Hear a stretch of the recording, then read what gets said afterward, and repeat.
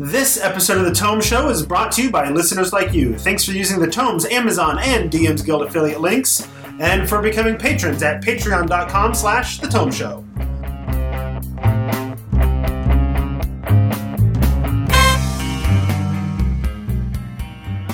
Welcome to The Tome, a D&D news, reviews, and interviews show, and I'm your Tome host, Jeff Greiner. And I'm Tracy Hurley, and this episode, number 340, we're going to figure out how to get every last drop from our monsters as we talk about the book, The Monsters Know What They're Doing. And we're keeping it small and agile this time around. Just myself, Tracy, and Ismael Alvarez, the Tome Show social media manager, right? So welcome back, Ish. Good to be back. Sweet. And in this episode, we're talking about The Monsters Know What They're Doing by Keith Ammann. The idea started from his blog of the same name, wherein he would write up analysis and strategies of how to run various D&D monsters. The book collects and revises some of those and adds to the concept as well. It was highly acclaimed when it was released, and we finally decided it was time to take a closer look for ourselves. So before we dive further into this, I want to thank all of the listeners who support the show. Doing so is easy. You can go shopping at DM's Guild or Amazon, just like you normally would.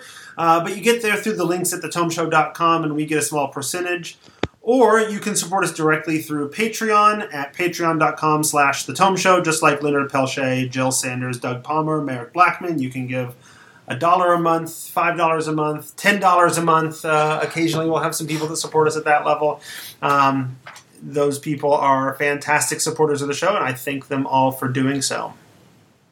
Okay, so in the interest of disclosure, whenever we're doing reviews, I always like to do a little disclosure to see who's working from review copies or not, just in case that matters to our listeners. And for once in this case, I do not have anything to disclose. I not only purchased this book, I purchased it twice. I bought the Kindle version, and I bought the Audible version so I could listen to the audiobook version specifically for this review. Anybody get review copies that you need to disclose, or are we all working from purchase copies? No, I bought my EPUB off of the Google Play Store. Yeah, and I bought an electronic book as well. Okay. I do have one disclosure, even though it's not book club, that I'd like to make. Yeah. And that's just because of time, and I think we'll talk about how much is in this book. I will admit right up front, I did not read everything to every level of detail, given the amount of time I had to read it. I hope that's okay just to say up front, just in case. And I think that's fair, so people can know going into it what your experience was with the book. Absolutely. There were certainly, I listened to, since we've been stuck at home for the last few months, I have spent a lot of I've been trying to stay in shape, and so I've been running 3 times a week, usually for an hour or so at a time. So I listen to a lot of the book that way. And occasionally, your mind wanders. And so I may have missed a few things here and there, of course. And having an audiobook, I can't jot down notes in the margins and that kind of stuff like I might otherwise do. But I did manage to get through all of it. I just finished it literally this morning. I wrapped up I got through the end credits of the book. So let's talk about what this book is exactly. Like Tracy described it a little bit in our intro. That it started out as a blog, and then, at least according to our interview that we already did, but will come later in the episode. Somebody approached the author to turn with the idea of turning it into a book, and so it was basically just sort of his blog was breaking down how do you run each monster and working his way through the monster manual and all that. And I'd like to actually give a take on what I think the book is. I'm not sure how other people will feel. But one of the things I think, because I started with D&D with 4th edition, and one of the things that's always been sort of difficult is they kind of just throw you in, and particularly with 5th edition, a lot of it's been about story, high-level story, and stuff like that. Mm-hmm. But the idea of what exactly those stat blocks and what alignment and things like that should translate into to actually make a physics-type world is a part that's often missing. And so really what my take on what he was doing is saying, what does it mean when you have and I think older editions did this to some degree, is like, this is the baseline of intelligence for humans. So what does it mean in terms of how you think and what types of decisions you would make and things like that? And once you have that framework of what those various stats might translate into, how to then use that to think through what the different creatures in the monster manual would actually be like, given that we can't just all go to a zoo or something like that and observe them. Yeah, and it's like, on one hand, it is very much a tactics book. It's a how do you play these creatures intelligently and effectively. But he frames it in such a way where he says, yes, but it's only a tactics book in as much as the creatures know what their strengths and weaknesses are, right? And they would behave according to their strengths and weaknesses. So it's, in many ways, it's really a role-playing book. It's about analyzing the mechanical elements of the stat block and figuring out the appropriate way to role-play the creature in that regard, right? Right. And I think, and I know I've been going back to 4th edition a lot lately in terms of thinking through things, but I think that was one of the things that people talked about, that it felt like the mechanics were divorced from the real world reality. And you could even say that if someone doesn't give an explanation of what all the ability scores and things like that mean to this level, then you would say the same thing. The monsters, they just kind of exist, and there's no real idea of how they fit into a world. So, and this is what he talks about a lot, is like, it leads to this whole idea that the monster runs in and goes stabby stabby, and it doesn't matter if it's a goblin or a kobold or a dragon, they're all just going to go stabby stabby all the time. That's Ish, is your take on sort of the purpose of this book similar? Yeah, what struck me really strongly about this book was that it's a tactics book, but it tries to veer away from this kind of like computer game style simulation of Dungeons and Dragons. When I say that, we've probably, most of us who play D&D have grown up playing like, those gold box games, or, some version of them, Neverwinter Nights, and so on and so forth. And every monster you fight, every encounter is to the death. Everything is like you just kind of stand there and chop at each other until one side goes down. And that's, I think a lot of us were trained to run encounters that way. And it's like one of my old piano teachers told me, it's going to take you just as long to unlearn the wrong way as it is to relearn the right way. And so I think a lot of us, like I'll say this from myself, I had internalized a lot of the lessons of this book, in the last, 5 years, but we're talking like 5 out of 20, where the whole rest of the time I was just like, okay, everyone is on either side. Okay, now you guys, hit each other until one side or the other is done. And it really kind of lays out a foundation for, no, it doesn't have to be that way, and it helps too, because the players will learn that they can run away if you show them that the enemies can run away. Because a lot of players are like, no, we have to fight this. We can't run away, because that's just what you do. And that was a lot of what I saw laid out in this book. It's a really good guidebook for, no, you don't have to run it like a computer simulation. Mm-hmm. You can let them kind of live and breathe.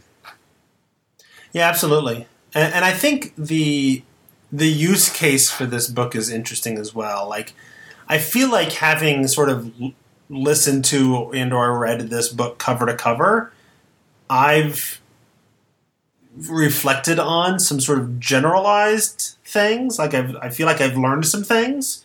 And as people will hear me mention in the interview later, I feel like monster tactics is one of my weaknesses as a DM. So that's where part of my interest in this came from. But I feel like I've internalized some ideas, some themes along the way. But I don't think that's the primary intended use case for this book, right? I don't think that's how he envisions, and he more or less said as much in the interview, as I recall. Tracy, you can correct me if I'm wrong, but the vision is like, oh, I've got an encounter with kobolds. Let me go read coming up in the next session. Let me go up and read quickly on the kobold, tactics or what have you. And I think that's the primary use case, right? Like, I paid a lot of attention to the undead section because I currently am running Curse of Strahd, and that seems really relevant to me, And I think that's good, like to specifically think, oh, well, here's what the vampire spawn tactics look like. I've got vampire spawn in my next session. Like, now I've got some ideas of how to run that. And they're fairly straightforward and not honestly that difficult to run, but it did change my thinking about their motivation and how that encounter should play out. But I think there's also some larger themes that you might pick up along the route. Did you have similar experiences where you internalize some larger themes, but recognize that that's not really what the book is intended to do? I mean, I certainly did. Just going through, it really was about almost a playbook for each individual monster type. And I can see that utility of going back. That's why I say I bought this as an EPUB. I want to buy it as a book because I'm going to highlight parts. I'm going to throw paper clips in there because I'm going to be going back to it very, very often, I imagine. But yeah, just when it starts to change the way that you look at encounters, and it's very, very helpful in that way, it starts to change just your whole attitude about encounters overall, which, like you mentioned, I don't think that was the intention, but I think that it's a happy side effect for sure. Tracy, how does that match up to your experience with the book? I think that matches up pretty well. I do remember at the very beginning, I think it's the introduction, when he talks about how he approached the ability scores and stuff like that to try to give it a real world, not a real world, but whatever the physics of that world is, sort of thing. And so I don't know when he started the blog if he intended to give this overarching, how you might be able to bring that about. But I think over the course of doing it, that came through to me. Mm-hmm. So let's talk about some of the larger, because I don't think most people would or necessarily even should just seek to read this book cover to cover, right? They should get this book and then pull up the pages they need for the upcoming session that they're running, I think. And that's, I think, the smart, it was the audiobook was 25 hours. That's a long audiobook, it's a significant, it's a textbook on running monsters. So I don't think I would advise people to necessarily pick it up and run it sort of, or read it cover to cover. But I did think that I picked up some ideas and some thought processes along the way of doing that. So what are some of the bigger themes that we all picked up as we read it through like this? Who wants to start? I'll start. So I didn't, as I mentioned earlier, I didn't get to read the whole book, but I went through and kind of picked little segments of it with each creature type and so on that I thought would be interesting to me. For instance, Minotaurs I've always loved, and I wanted to see what insight he had on those. And so I looked in there, and I read that in the Gnoll section, and they were very similar in that he goes very hard into the specific style that they're presented in the monster manual. And so he kind of breaks down these are the different kind of gnolls that are in the monster manual. This is how you can use them in their own individual way and why their abilities are important and how they function in combat and so on. So the same thing was with the Minotaur, although the Minotaur had a little bit more flavor to it and it had a little bit more this is, the origins of the Minotaur and Minotaurs are nocturnal, so you're probably going to find them at night and so on and so forth. But it really kind of made you think of them. It almost reminded me of the old Dragon Magazine Monster Ecology sections, but it was a little bit more intentional. It wasn't this is like it wasn't like a National Geographic kind of style presentation like the monster ecology section was. It was more like, well, think about it logically. This is what you see in their stat blocks, and this is what that means in the real world. And when you think about it that way, then it translates into these monster actions, and it translates into these monster strategies. And in that way, it kind of unbound me to think a little bit more like, well, I should be thinking about these monsters more holistically, and I should be considering that they're not just a monster that exists in a dungeon in a 10-foot square room for no reason. They live out there in Faerun or Eberron or wherever, and they have to fit into that context in a way that makes sense. Mm-hmm. Tracy, did you have any sort of overarching lessons or themes that you saw that you wanted to discuss? I don't know if it counts as an overarching one, but one of the big things is when I first started, I wouldn't even call it doing design. I remember somebody told me that you're not supposed to change like the spell list of a monster or an NP adversary in response to what the players are doing, because that's not fair for some reason. And I liked the fact that this book challenges that when it makes sense. Like, you're not going to suddenly make everything that way, but when it makes sense, you should have that reaction because it leads into the players impacting the world. Mm-hmm. Especially when it's not a native, like it's not a natural spell, right? If it's a creature that inherently has some sort of spell-like ability, that's one thing. But if it's the Archmage, like, why do they all have to have the same spell list? That's ridiculous. And and I would argue even WotC in their design has challenged that in 5th edition, because they've explicitly published, like, use the Archmage stat blocks, but change the spell lists, in this way, So I think but it was even things like, as the player characters are going through encounters with the Archmage's underlings, right? Like, it's going to learn what they use and may end up deciding to challenge them in different ways. Yeah, that stuck out as particularly poignant again for me because I'm running Curse of Strahd, right? And one of the things about Strahd is, like, he has spies everywhere.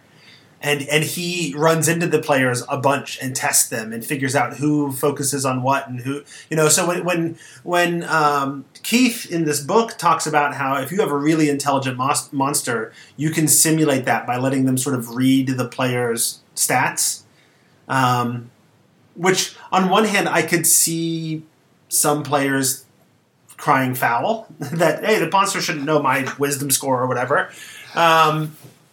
But on the other hand, like, the right monsters kind of should, and Strahd definitely should, right? Because Strahd just spent the last 3 weeks doing a crash course study on you, right? And he's real smart, and so I think he even, in this book, Keith even mentioned the idea of, like, or maybe it was just in our chat during the interview, I don't remember exactly now, but the idea of, like, figure out what the creature's spells are going to be, and, like, it's okay to just mark up in the stat block, like, oh no, cast this in round 1 on such and such player, like, prep your combat in that way, like, these are the spells and this is who they're supposed to target because that's who they're going to be most effective against. So I think that's a good point as well. And I don't think you have to have an NPC or a monster that spends weeks studying the players in order to be able to do some of that, right? And I think that's to Tracy's point. Spells were a big part of what I thought about as I went through some of my overarching themes, right? Because spells are hard. It's one of the reasons I really liked running in 4th edition, because it wasn't hard. Like, everything had a little block that told you exactly what it did, and there was no just like, oh yeah, and it has access to all these spells. Like, if this creature had access to Fireball, there was a little block of text that described what their Fireball does, right? I didn't have to go hunting things down and looking things up. And now we're back to here, this creature has this spell list, right? And that's the way it's been done for a long time, and it I get it, but that's the hard part to me. That's the part that I struggle with as a DM, especially. Like, I can figure out grapple before you attack or whatever, right? That's usually easy enough to figure out. But spells are hard because then now I've got 10 new abilities I have to reference other pages in other books sometimes and figure all that stuff out, and it can be a mess. But I think particularly the two things in terms of spells that stood out to me that I need to do better at is I need to do a better job of tracking the action economy, the idea that spiritual weapon is a bonus action. Like, don't forget that in the middle of the combat, every single creature that can cast spiritual weapon should be throwing out spiritual weapon because it's a free action and then a free attack. I think there was a lot more focus on defensive spells and using things to make the creature last longer. Because one of my critiques, I guess, with this book was that he will lay out this is what creatures do on round 1, 2, 3, 4, and I'm like, the odds that any of my creatures are going to last longer than 2 rounds is pretty slim. I don't need really complex thought processes and analyses on how to play this creature because they're not going to live that long anyway. But if I was smarter about some of those defensive things, maybe they would get a couple more rounds out of it, right? And then the other spell thing that I realized I don't think I've ever done in 5th edition, and it's stupid that I haven't, is the spells that can be upgraded by using a higher slot. Mm-hmm. Yeah, duh, of course they can, but I don't think it ever even occurred to me to do that with my monsters. But that's, it's such a no-brainer, but I needed that to be pointed out to me apparently after all these years of playing 5th edition because I never thought to do it. And that's huge. Because then it's not here's a spell they have, here's their 4th level spell slots. Well, there's nothing there that's particularly useful. I'll just skip 4th level spell slots. I don't know. I'll just cast a 3rd level spell. No big deal. Yeah, but then make it better, Why not? So... So that was huge for me too, and then I think some of the things that you all talked about, the idea of because one of my concerns is if you make the creatures more strategic, right? There was a lot of goblins hiding behind cover and being harder to hit and doing all that kind of stuff. That's very tactically sound, but then part of me is but then that just drags out the fight too. I don't want a relatively simple fight against goblins to last all night, right? But then we also get run into, I think what you mentioned, Ish, right? But they're also going to they're really into self-preservation. They're going to surrender. They're going to run away. They're going to do other things because they want to survive more than they want to probably win this fight. Mm-hmm. So yeah, there were some good sort of overarching themes here that I think were interesting and useful to think about. I do wonder too, though, if that's an interesting meta point about 5th edition and earlier editions, because part of what you're talking about with the spell slots, just use it use it as a higher level and increase it. That has to do with the fact that they are spells that everyone can do. They're not powers like in 4E, where it just was what it was, right? I know they try to introduce ways of increasing the power of them, and as a DM, how do you keep track of all of that? That's where you would have to do advanced prep and think through it on this level. And then the question is, what does that do to your game in terms of, do you just specialize on certain monsters? So that way you just know it more? Because I don't have the ability to memorize 25 hours of content to... It's not a knock against it. It's just... No, absolutely. Yeah. No, absolutely, and I think that's fair. I mean, my go-to is going to be that I'm going to start using it.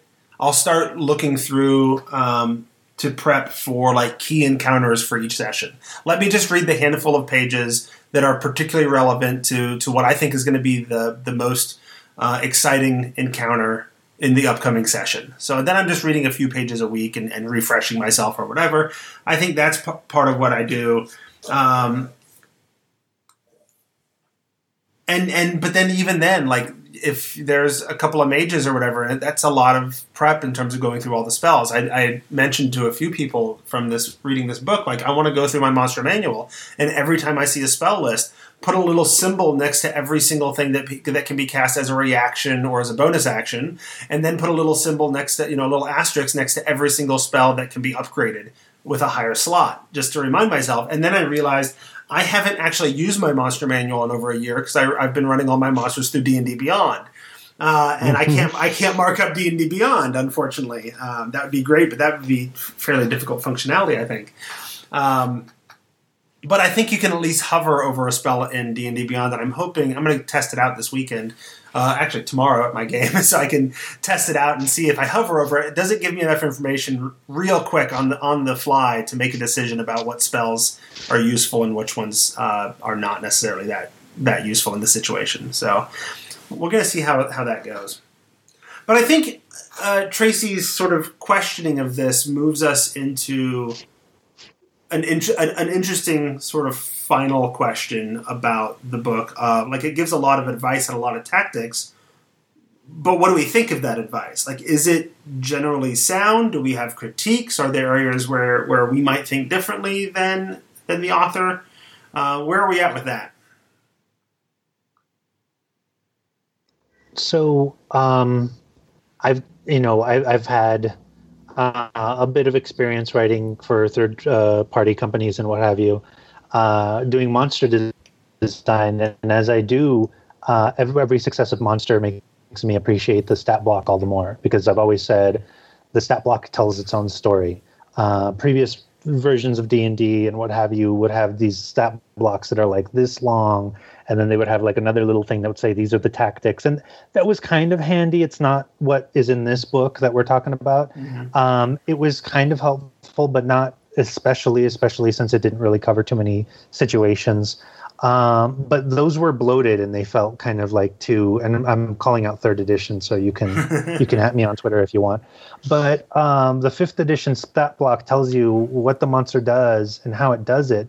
And I'm a little embarrassed to say that the monsters know what they're doing. This book did a much better job of kind of putting that out there than I ever could have, as far as the idea of it. But I've always thought no, you can see what the monster does. You can see how they interact with each other. You can see why, hobgoblins work so much better as a group because they have something in their stat block that says that they do. And goblins are so much better at doing hit and runs because they have things in their stat blocks that say that they do. And displacer beasts and the beholders and so on and so forth. They were all created, and I hope that all the other monsters too were created very intentionally, not just to make a monster that has the name of the thing that you want to fight, an owlbear, just so that you can check a box off, but that they're made very intentionally to do a thing that's very specific. So when you fight a purple worm, you're in for a fight, and you know that it's going to be this big drag out fight, and it's gonna swallow you with some exactly. And when you fight a beholder, you know that you're going to have to be dodging eye rays, and you could be petrified or killed, and that all bets are off. So this book, I didn't look through everything, but what little I did, it seemed to really lay that out. These monsters are made to fight this way, and they don't have to fight to the death. You can decide that, depending on their ability scores. You can figure that out depending on what the description of them says, but they don't all have to be just mannequins for you to knock down. And I think that it did a really good job of just expressing in very good detail, and for virtually every monster in the monster manual, just how you do that and exactly how you kind of make it go from the page to the table. Mm-hmm. Tracy, what do you think of the advice in general? I like it. And I like, again, I mean, I think that I do this a lot with a lot of my blog posts and stuff like that. It's about what do these mechanics imply about the world and talk about with the world. One of the things I do wonder, though, is if and how the assumptions might change between planes or versus in the multiverse. You know, because what's true about the alignment in one area might not be true in another. And I know we talked about it a little bit with him, you know, and just thinking through that a little bit more might be interesting. Yeah, I think that's true. I think there's, it's a very, like, he has a method of analysis and it's very good at what it does, right? But there's also, like, there's some consideration for alignment, but his consideration for alignment is basically that, like, if it's evil, it starts off as hostile. If it's good, it starts off as friendly. You know, and if it's neutral, it starts off, you know, neutral. And then there's some consideration of law versus chaos in terms of how they behave and what's important to the creatures and what have you. But because of this very sort of mechanical approach, and I don't know that I got the impression that this is the way things are for Keith from our interview with him. I think he was a lot more fluid and narrative focused in his actual play. But the book kind of comes across as dismissive almost of certain abilities or certain parts of the mechanics because it's just not useful in combat, right? There was a moment or two where he was describing one creature's abilities or one of their spells or whatever, and just said, well, this is just fluff. This doesn't matter right now. It's not combat useful, so move on. It doesn't inform us of anything about what the creature would do. And I'm like, well, I don't know if that's necessarily the case. In the same way that, like, I don't know that every creature that has dark vision by definition is also nocturnal. But he sometimes makes that assumption. And there's good and tactically and strategically, like, it makes sense. If you have dark vision, take advantage of that, because not everything does, right? But it doesn't necessarily say... It doesn't necessarily always say the same thing about every creature in every setting, right? And I know in our conversation with him, Tracy, we asked him, about the idea in Eberron, right?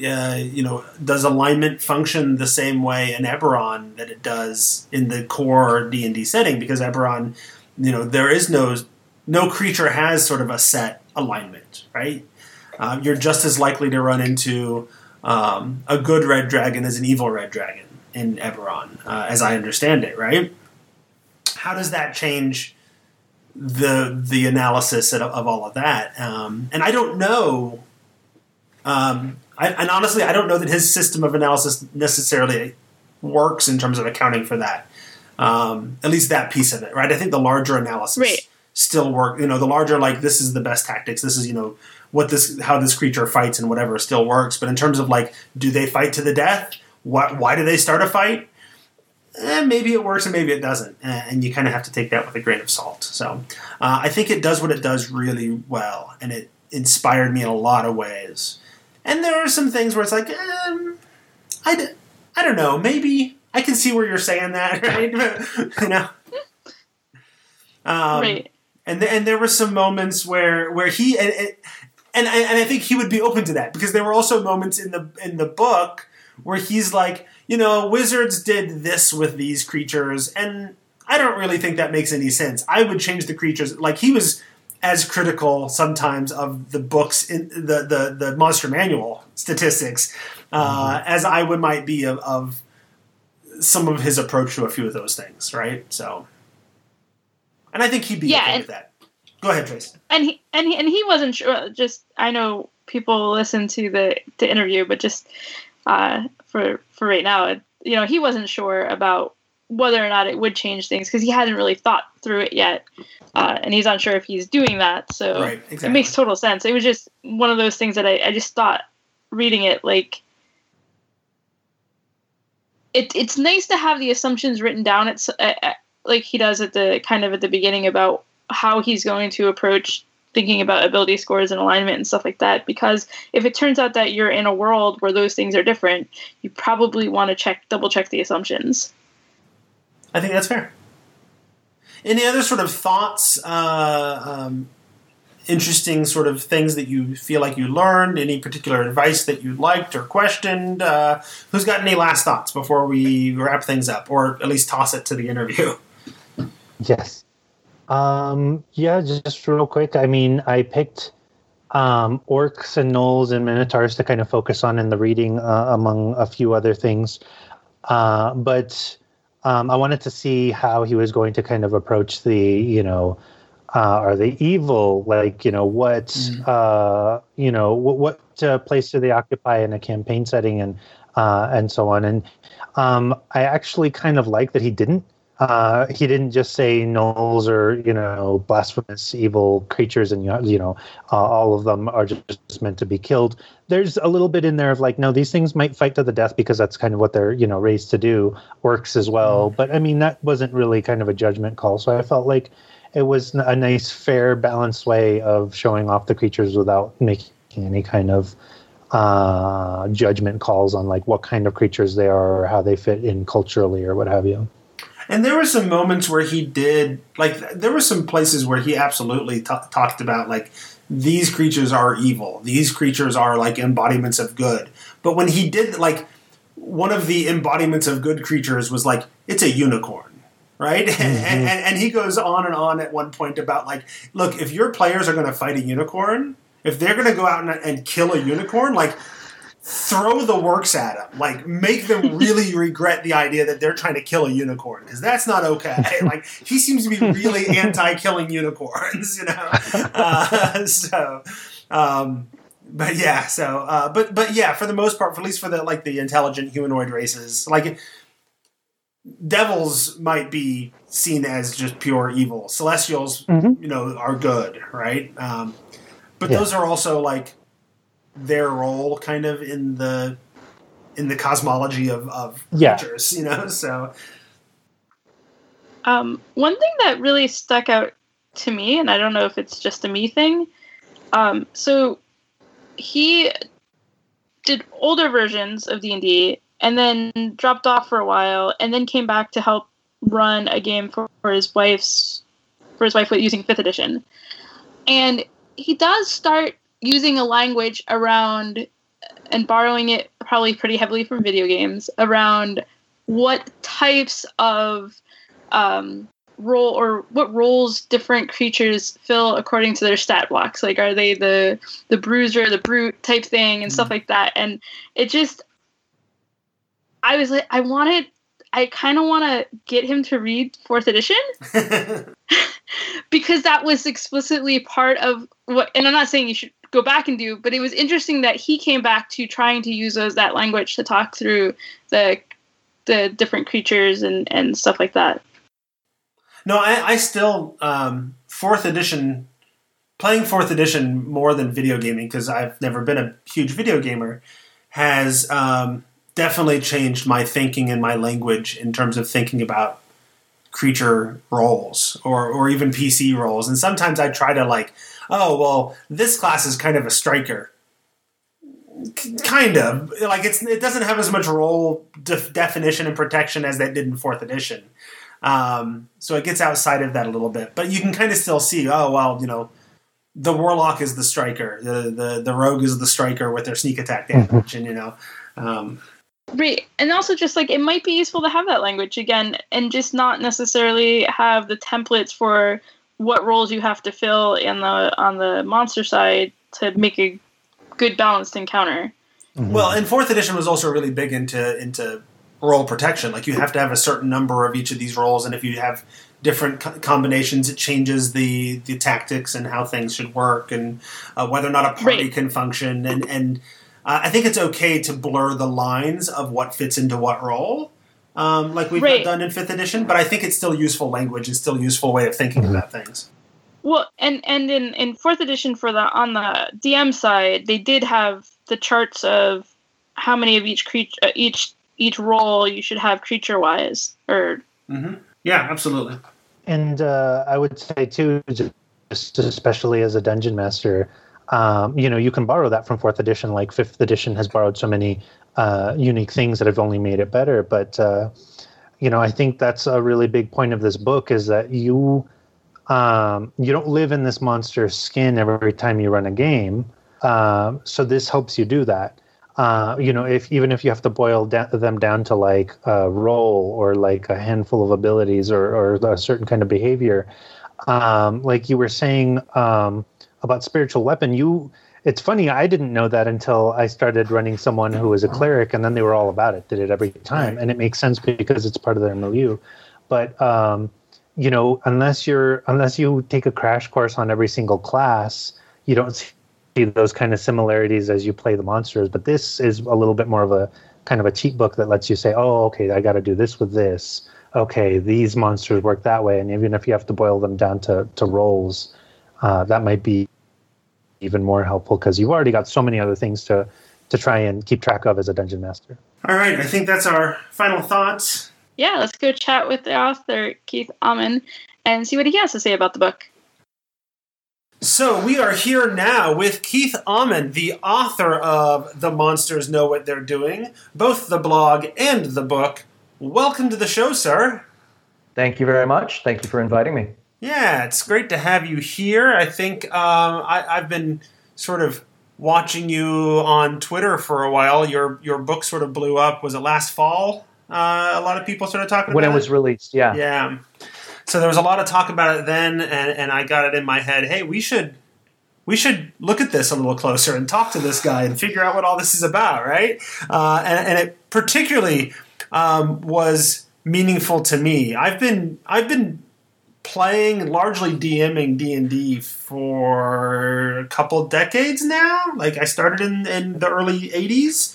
I've considered myself to be pretty darn good at running the game, but my real weakness is like monster strategy, right? So what you're doing seems like a really good fit for what I need. So I was intrigued to take a look at this, right? So my understanding is that the book started as the blog.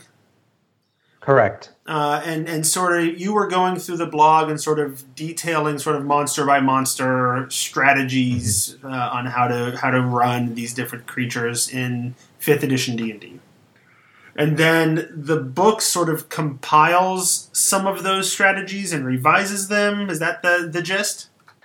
Yeah, so I was approached by a publisher with a suggestion that I should compile it into a book. Actually, I had been asked quite a few times before then if I ever planned to turn the blog into a book, and every single time I said no. And it wasn't until I was approached that I really took that idea seriously.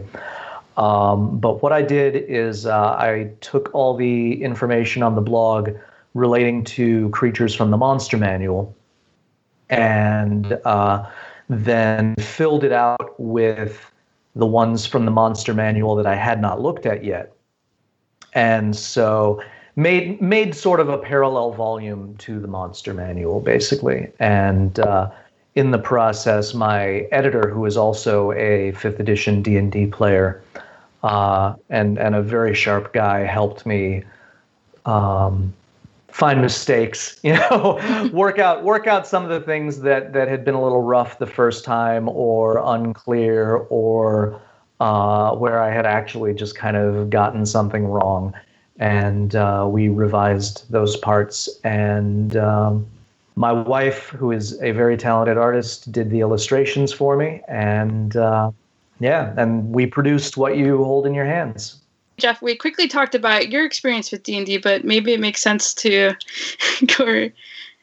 Keith, what is your experience with Dungeons & Dragons? My experience is I date back to AD&D.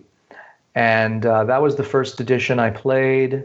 I had the Holmes Blue Box set. That was the first D&D product I ever held in my hands. But I didn't really have a group of people to play with until mid to late high school. And the people I was playing with then were playing full-on AD&D. So I jumped into the pool with both feet and went away to college, continued to play right about until the time second edition came out. And concurrent with that, I started drifting away from D&D and more into Shadowrun, which had just come out at that time. And so when I returned to fantasy role-playing, at that time, the people I was playing with were no longer playing D&D, they were playing GURPS. So that was the system I played for a while. And I came back to Dungeons & Dragons with 5th edition. My wife asked me to DM a group for her and some of her coworkers. And I went out and got the 5th edition starter set and pretty quickly realized that the game had been overhauled in some pretty dramatic ways. And so I got the Player's Handbook and the Dungeon Master's Guide.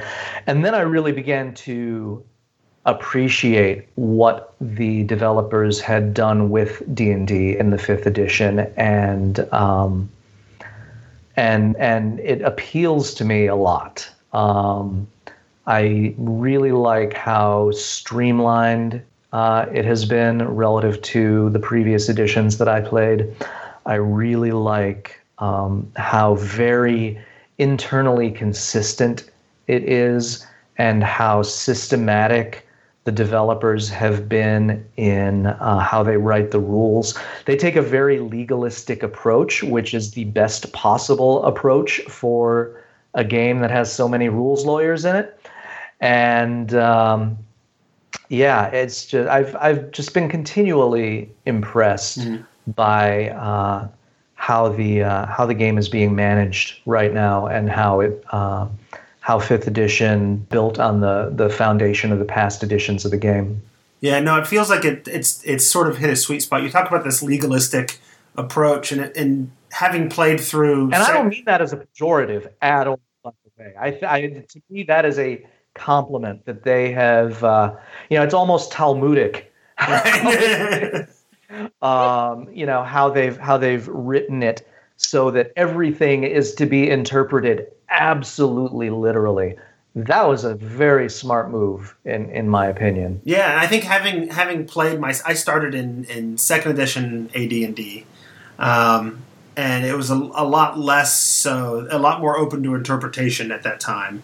3rd edition seemed to ratchet up we need to be clear because we've had a decade or so now of people arguing over things. And then, to my mind, 4th edition cranked it up to 11, which is what probably turned a lot of people off of 4th edition, because it became so legalistic. It kind of lost for some people, it kind of lost the story, right? It lost the fantasy, world building and all that. So I think 5th edition has hit this interesting sweet spot where things are evocative, but mechanically it has enough of that legalese in it that it's very clear, right? Mm-hmm. Yeah. And I thought, and that's why I wanted to bring up the experience that Keith has had, because our listeners know I started with 4th edition, but my brother played those earlier editions, and I sat in and listened to a lot of his games, and there was a lot of arguing, to be honest, about what things meant or which things should be able to happen and stuff like that. So I remember a lot of that, and I don't mean it in a bad way. They absolutely loved it. It was a great experience for them. But reading the book, I was both brought back to that time in my life, and then thinking through with 4th and 5th edition how it has changed and become, like I think you said a few times, more streamlined in the book.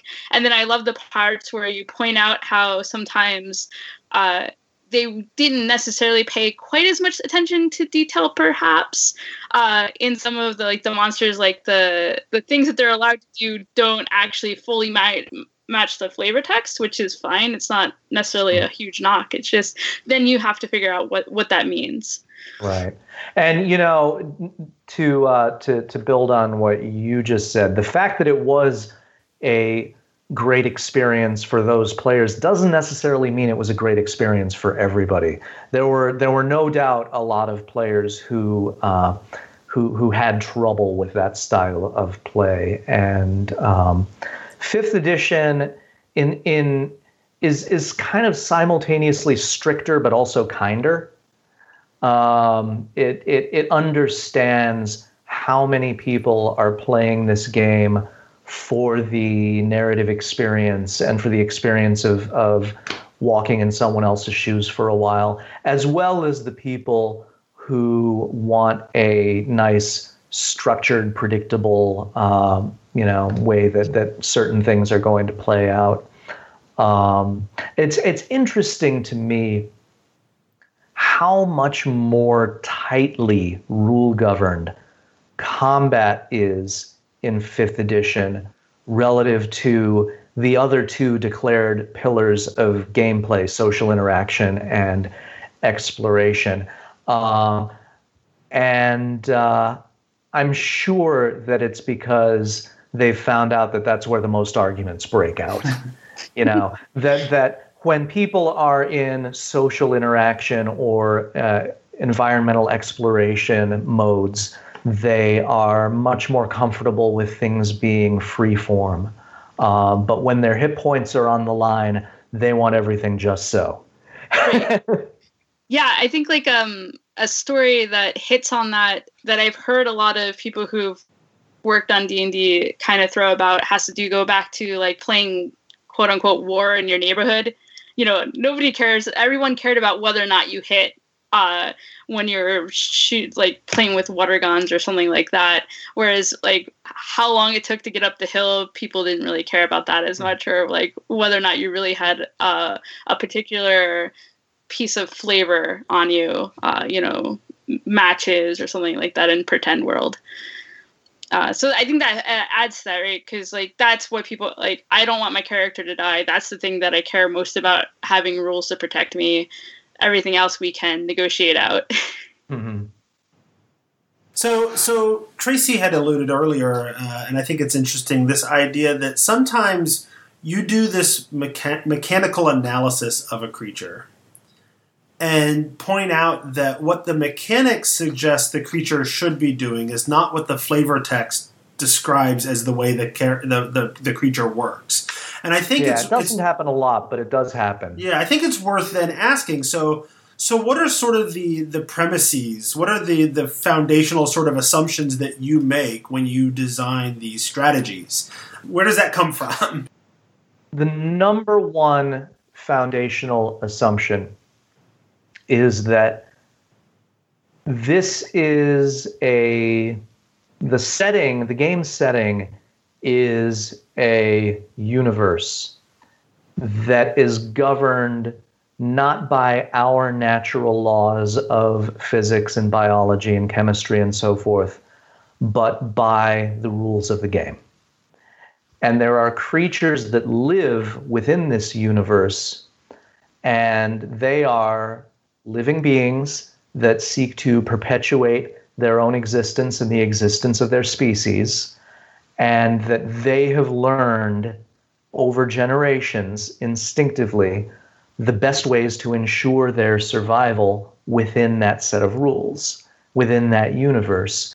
And so they are not going to use their particular adaptations, in other words, their features and traits and special actions, in suboptimal ways. They are going to use them to their best effect. Now, that's the general statement. There are some caveats to that, such as a creature with very low intelligence is going to be less flexible, have less independent judgment, less ability to assess things outside its experience. And so if its normal way of acting, the way of acting that's optimal for 80% of the situations it encounters in its off-screen life, stop working, it's not going to know what else to do. Whereas a very, very intelligent creature such as a lich, a mind flayer, they're going to be very adaptive, very quick on the draw, and have lots of different ideas about how to handle an unexpected situation. But in general, every creature is adapted to its own way of life and is the expert in using its own features and traits. And then everything else grows out of that. And that's where the mechanical sort of features and traits and stat block and that kind of stuff takes precedence in some ways to your thinking over the flavor text. Right. There are also a couple of things I do with respect to ability scores. I use the ability scores as a way of deciding what a creature's style is, for lack of a better word. I look for a main offensive ability and a main defensive ability. And so if those are, for example, strength and constitution, I conclude for that this is a melee brawler. It's a tank that is going to go in, try to do as much damage as it can at close range, and it's going to be tough enough to tank out the fight and keep fighting until it wins most of the time.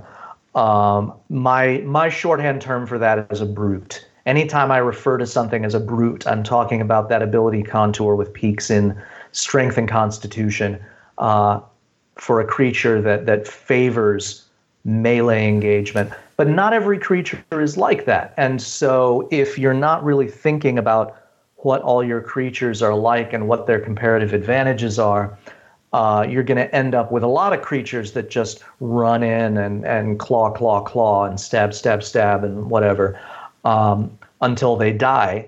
And those kinds of fights are typical of a game in which the DM has not really thought a lot about how things are supposed to work, or simply gets overwhelmed in the moment, and they get boring. They get samey, and creatures are not differentiated from one another adequately. So I am very big into verisimilitude. That's sort of my own adaptation from playing with one friend in particular who has just a wildly creative imagination. I don't have that kind of creativity that he has, but I think I'm pretty good at making the situations I do create feel very real. And so that's what I try to play to with these things. And really try to make every encounter feel like a unique experience. Yeah, and you certainly have a style of play and an analysis that I find interesting, right? Because there is a style of playing D&D wherein every fight is a fight to the death. Right, but you describe very few such creatures wherein every fight is a fight to the death. Most creatures have a threshold where it's like, okay, no, I'm out. Yeah, almost all creatures want to live. The exceptions are undead and fanatics, basically. Undead, fanatics, and constructs. Creatures that are accustomed to a more primitive, traditional kind of combat in which prisoners are not taken. Prisoners are just executed. So being captured means dying. If you believe in your heart of hearts that being captured means dying, then you are going to fight to the death. But if you think you can live to fight another day, you're going to do that. And, if you look at the natural world, predators that go up against prey that fights back don't keep trying to bring down that prey. They get out of there and go after something easier. So, yeah, I don't think most creatures, given a choice, will fight to the death. I think that they will fight until they recognize that they are bested, and then they will get out of there by whatever means suits them the best. And I think this brings up a question, though, in your games, because some people end up playing with this belief that if you don't kill the creature, you don't get the XP. Did that come up in your games? I personally don't do that. Yeah. No, to me, if you confront and win the encounter, you get the XP.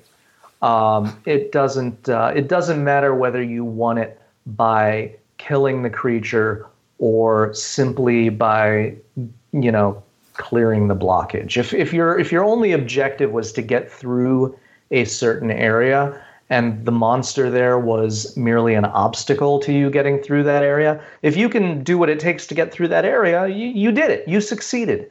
There's no reason to penalize that by reducing XP.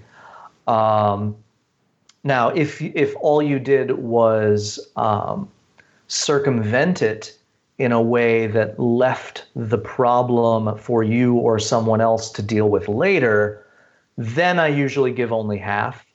But as long as you actually achieved the greater objective of the encounter, yeah, I award full XP for that. I personally have a mild moral problem with incentivizing killing everything you confront by only awarding XP for kills. That's not something I want to do. I definitely want my players to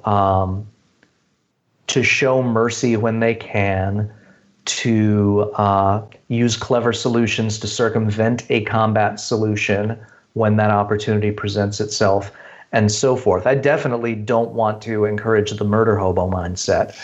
But I also want combat to feel like there are stakes. Mm-hmm. I rail against the stereotype of the dungeon master as wanting to kill their players. I think if you are not fundamentally on your player's side, you should let someone else be the DM. I am always rooting for my players, but at the same time, I want to give them challenges that are tough enough that they feel satisfied by the victory. Because nobody really likes a pushover victory. What they want is to be challenged and then to prevail. And so the tougher the challenge, as long as they have that chance to prevail, the better, in my opinion. Yeah, no, I know. Even if, and maybe you can speak to sort of how you imagine people using the book, right? But to my mind, there's a few things going on. One, as sort of somebody who's reading it cover to cover, I absorb a way of thinking about running my encounters, right? And that's, I think, meaningful. But then I also think there's a use case for it of, okay, I'm about to run a session and I expect them to run into this monster. Let me see if it's in there and pick up some strategies, right? And that's actually my primary intended use case, because that's what I started writing the blog for. The blog was an echo of my own thoughts when I was trying to prepare myself to do these things, to run these sessions. And there were two aspects to that. One is to make sure that I'm capturing the right flavor of the creature and using the creature in the most appropriate way. The other is to reduce my decision-making during the game session itself.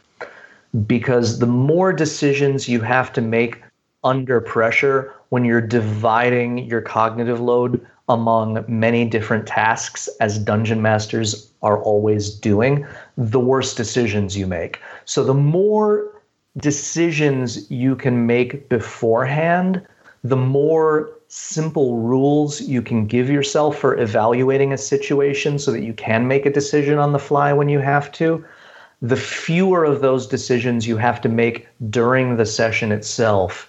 And so the lower your cognitive load and the more smoothly things are going to go. Everyone wants their combat ideally to be high speed, low drag. Nobody likes analysis paralysis, and from other players or themselves or the DM. And so when you can kind of get into a zone and let things progress smoothly with a minimum of dead air. That's the ideal. No, absolutely. Yeah, that's always been my, I talked at the beginning about how I struggle as a DM to run encounters effectively, and a lot of it is because my sense of narrative and wanting things to just move quickly is greater than my sense of I want to, run things optimally, right? So I think it's good to, part of me after reading the book, I'm like, oh, now I need to prep for my next session. I wish there was like a worksheet or like, create one of those analog maps or whatever. I really wanted to make flowcharts. Yeah. For everything. I just never find the software to do it. And of course, obviously, it would not have fit in the book at all. But when I first started writing the blog, I really was like, man, I wish I could just put flowcharts with these things and make it. But no, that was something that never came to fruition, unfortunately. I don't know if it is unfortunate because it might not have turned into a book if I had done that. Yeah. So. Well, it would work better in the book than it does in the audiobook, which is how I've mostly consumed it. So, Yeah, that I imagine. Well, because it's not searchable, so I can imagine that would be pretty tough. Although it's set up nicely, so they've set up the chapters by creature. So if I want to listen to, how do I run Vampire Spawn, I can just jump straight to that chapter and listen, which I did. I re-listened to it last week before I ran my session because I was going to have... the players don't realize it, but their first encounter with Strahd, in disguise, fighting some vampire spawn, and I got myself into that headspace that from reading the book. I got myself into that headspace. Okay, but what's the purpose here? Like they don't actually want to win; they're there to make this person look like they're under threat, right? So now the players feel for this person, they come to the rescue, but secretly it's Strahd in disguise, right? So that whole encounter only needed to last a couple of rounds just to make the point, and then oh no, we've been blasted, run away, whatever it is. So it was useful way of thinking about that. So we talked about sort of the basic foundation premise of your analysis, your strategizing.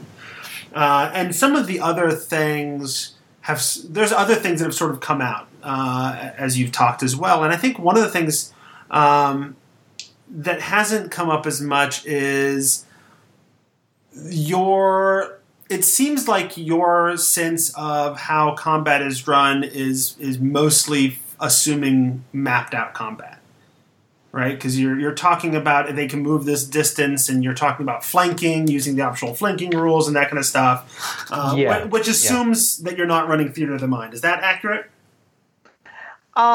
It's about 80% accurate. I use a battle map myself. I use Gridded Combat. I do occasionally use... I actually, for me, it is about 80-20. It's about 80% on the grid, 20% Theater of the Mind. I tend to use Theater of the Mind for combat encounters that are looser, that are less terrain dependent, that have less of an impact on how things are going to play out beyond the end of that encounter. There's really nothing in what I write that doesn't apply at all to Theater of the Mind, except that, of course, when you are playing Theater of the Mind, you're interpreting certain things more loosely, like ranges.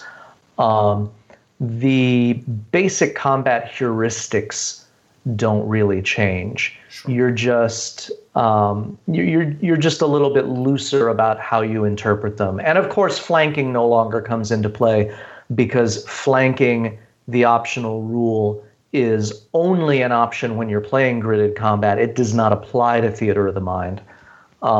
So yeah, then you can't use that. But generally speaking, it's grid oriented, but it's not grid dependent. I think that's fair. So you've got a lot of creatures in the book. but the monster manual is large, and there's other books as well full of monsters now that didn't come out when the book when 5th edition originally came out. So how do you make the decision about what to include and what not to include in this book? Well, like I said before, the book, The Monsters Know What They're Doing, was developed specifically to parallel the monster manual. So there is nothing in the book that is in a book other than the monster manual. Right. There are no creatures from Volos or Mordenkainen's in The Monsters Know What They're Doing, the book. And I tried to be relatively complete with respect to how many of the monsters from the monster manual that I looked at. There were some omissions. I didn't do just basic animals. There were a couple of creatures, like the troglodyte is one, that are so simplistic they don't even bear mention. There is no, you can run a troglodyte completely on autopilot. You don't need me to tell you what to do. There was one little omission that I'm kind of kicking myself for after the fact, and I on the blog I tied up that loose thread in NPC Tactics Scout and Spy. I wish I had realized that those two were missing from the book and included them. But other than that, I tried to be pretty thorough in making sure that all of the important monsters from the monster manual were included. And on the blog, I am this close to finally wrapping up my examination of creatures in Volos. And then I'm going to do what I can to wrap up Mordenkainen's. And after that, probably move on to Eberron. That's my current plan. Okay. Some people have asked me whether I'm going to look at stuff from Tome of Beasts or from individual adventures. And my answer to that is I want to try to get the core WotC books that more people are going to have and get those things done before I start going off in other directions. Okay. So you just mentioned potentially doing Eberron. And maybe this is not a great question, but have you thought about how that world changes? Maybe the way that you look at the ability scores and stuff like that at all? I haven't looked at that yet. Okay. When I get to that, then I'll look and see whether any change to the approach is necessary. But I imagine that on the whole, probably not a lot will change. I was just Technology curious. doesn't change evolution. It's just another thing that you evolve in response to. Right. And that's where I was wondering, like, just the fact, particularly for humanoids, that magic is a little more commonplace with that. But yeah, I was curious. Well, and there's also the fact that Eberron is built around an assumption that alignment is not necessarily assigned by genetics, right? So just because you're a chromatic dragon doesn't mean you're evil in Eberron like it does in the rest of D&Ds. So I suppose that might change the mindset of the creature as well. There were several creatures that you sort of discuss. Not often, but every now and then you'll have a creature where the alignment impacts the tactics, right? I was just recently going through the Celestial section, for example, and Celestials, of course, are a lot more likely to pull their punches because they're not trying to kill people. That's not their motivation. Right. Yeah. Or if you look at a lawful neutral monster like I think Myconids are lawful neutral. Modrons are lawful neutral. They are not looking to. They're not looking to kill you, they're looking to quell a disturbance. And so if they can quell a disturbance in a non-violent way, they will do it. If violence is required, they will do it. Or a chaotic neutral character is not necessarily malicious. It's just reckless. And so a chaotic neutral monster like a Slod, a lot of the violence that it's going to do is collateral. It's not necessarily inspired by hostility. If you encounter it, it might not be hostile at all, just indifferent. But yeah, once you get into a setting in which alignment is more variable, then you are going to have a little more variability in those approaches. But now, again, I haven't looked at a lot of those stat blocks yet, so I don't know if any of those stat blocks say something like any evil alignment or any alignment tending lawful or anything like that, or if they just say lawful, neutral evil, what have you. I would tend to follow what the stat block says. And if the setting says there are exceptions, then that's simply an asterisk appended to everything. And if the baseline member of a species is neutral evil, then what I'm giving you is the baseline tactic. And it might vary by individual. Right. Absolutely. I think that's fair. Tracy, do you have any other thoughts or questions? I think that's it for now. Okay. Then I need to go to the big takeaway for me is that my biggest failing as a DM running monsters is I'm not paying enough attention to spells, and specifically which ones can be cast as a bonus action and which ones can be upgraded to higher slots. So I need to go through my monster manual and just jot in little notes for every single spell in every stat block, I think, just to give me a quick shorthand. So thank you for making me think of that. So. You almost have to. Having a spell repertoire complicates a creature's tactics by an order of magnitude, because then you're not just comparing a set of 5 or 6 features with one another. Now, on top of those 5 or 6 features, you've got 3 or 5 or 10 or 12 spells, and every spell has to be evaluated against every other spell. And it really is a time suck. And I always kind of grit my teeth a little bit before diving into any creature with a large spell repertoire. But knowing which ones enhance a creature's action economy is very, very important, because that is bonus actions are gold.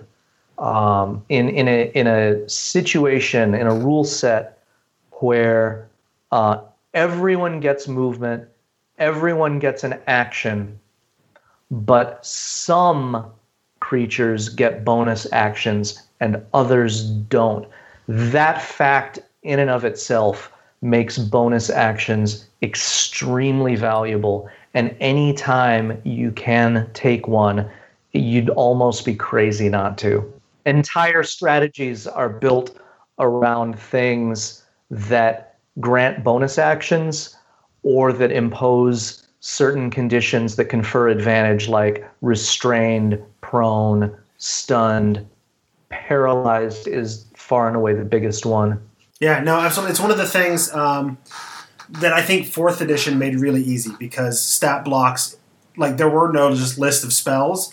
If a creature had spells, there was a little block that had the description of exactly what it did and what kind of action it was. It was real easy.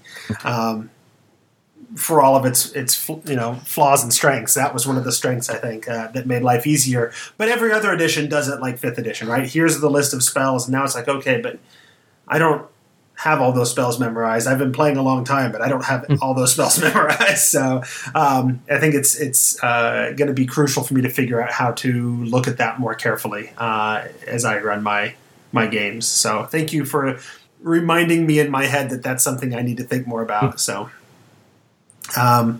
then in that case, I think I just want to thank you for joining us, and I want to point people to where they can find you. So if they want to know more about what you're up to, where should they go? I am active on Twitter at Keith Ammann. That's my only social media account that I use. The blog is themonstersknow.com. My personal website is spyandowl.com. That's one word solid, no hyphens. I will be coming out with another book on July 7th called Live to Tell the Tale, Combat Tactics for Player Characters, in which I render my restitution to all the players in the 5th edition D&D world for what I did to them, and give them the tools to fight back against the smarter monsters. So that'll be out July 7th. And that's it. Very good, yeah. Although there are a lot of places for min-maxers who are playing PCs to go out there and find optimization. I'm not worried about them. I appreciate you throwing them a bone, but I'm not worried about them. I come out of the from the olden days where it was real men, real role players, loonies and munchkins. I come out of real role player stock. And for me, it's not about optimizing the PC. In fact, I kind of think that's a little bit gauche.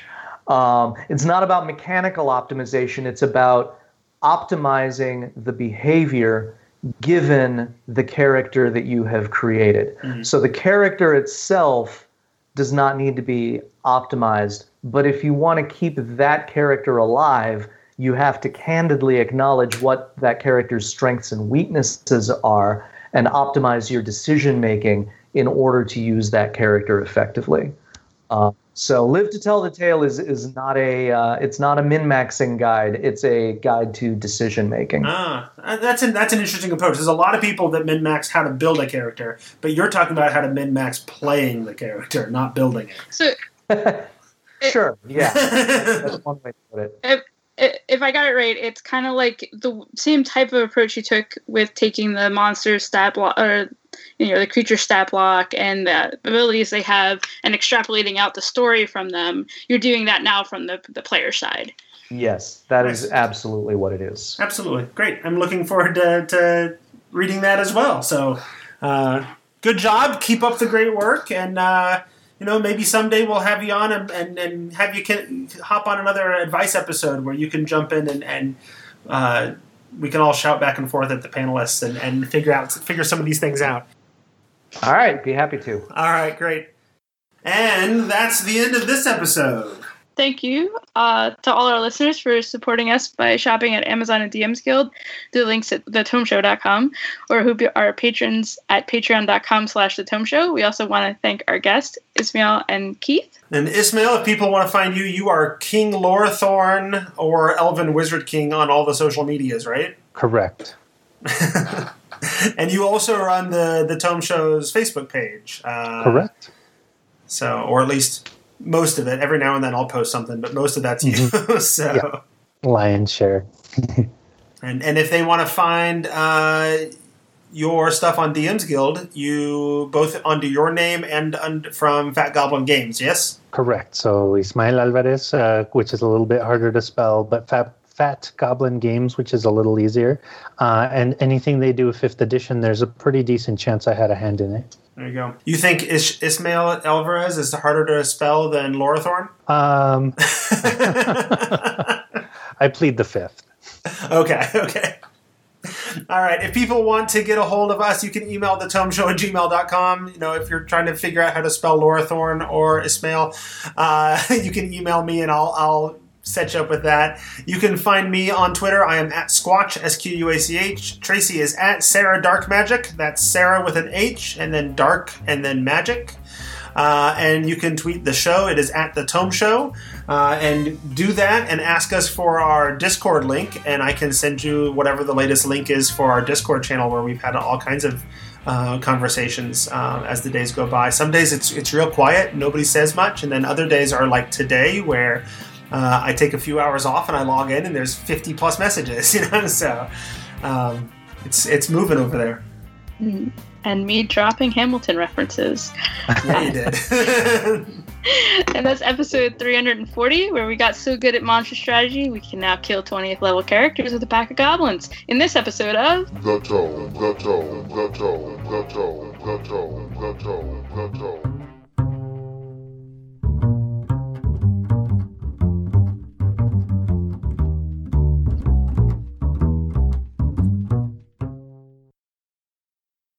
I'm on the wall.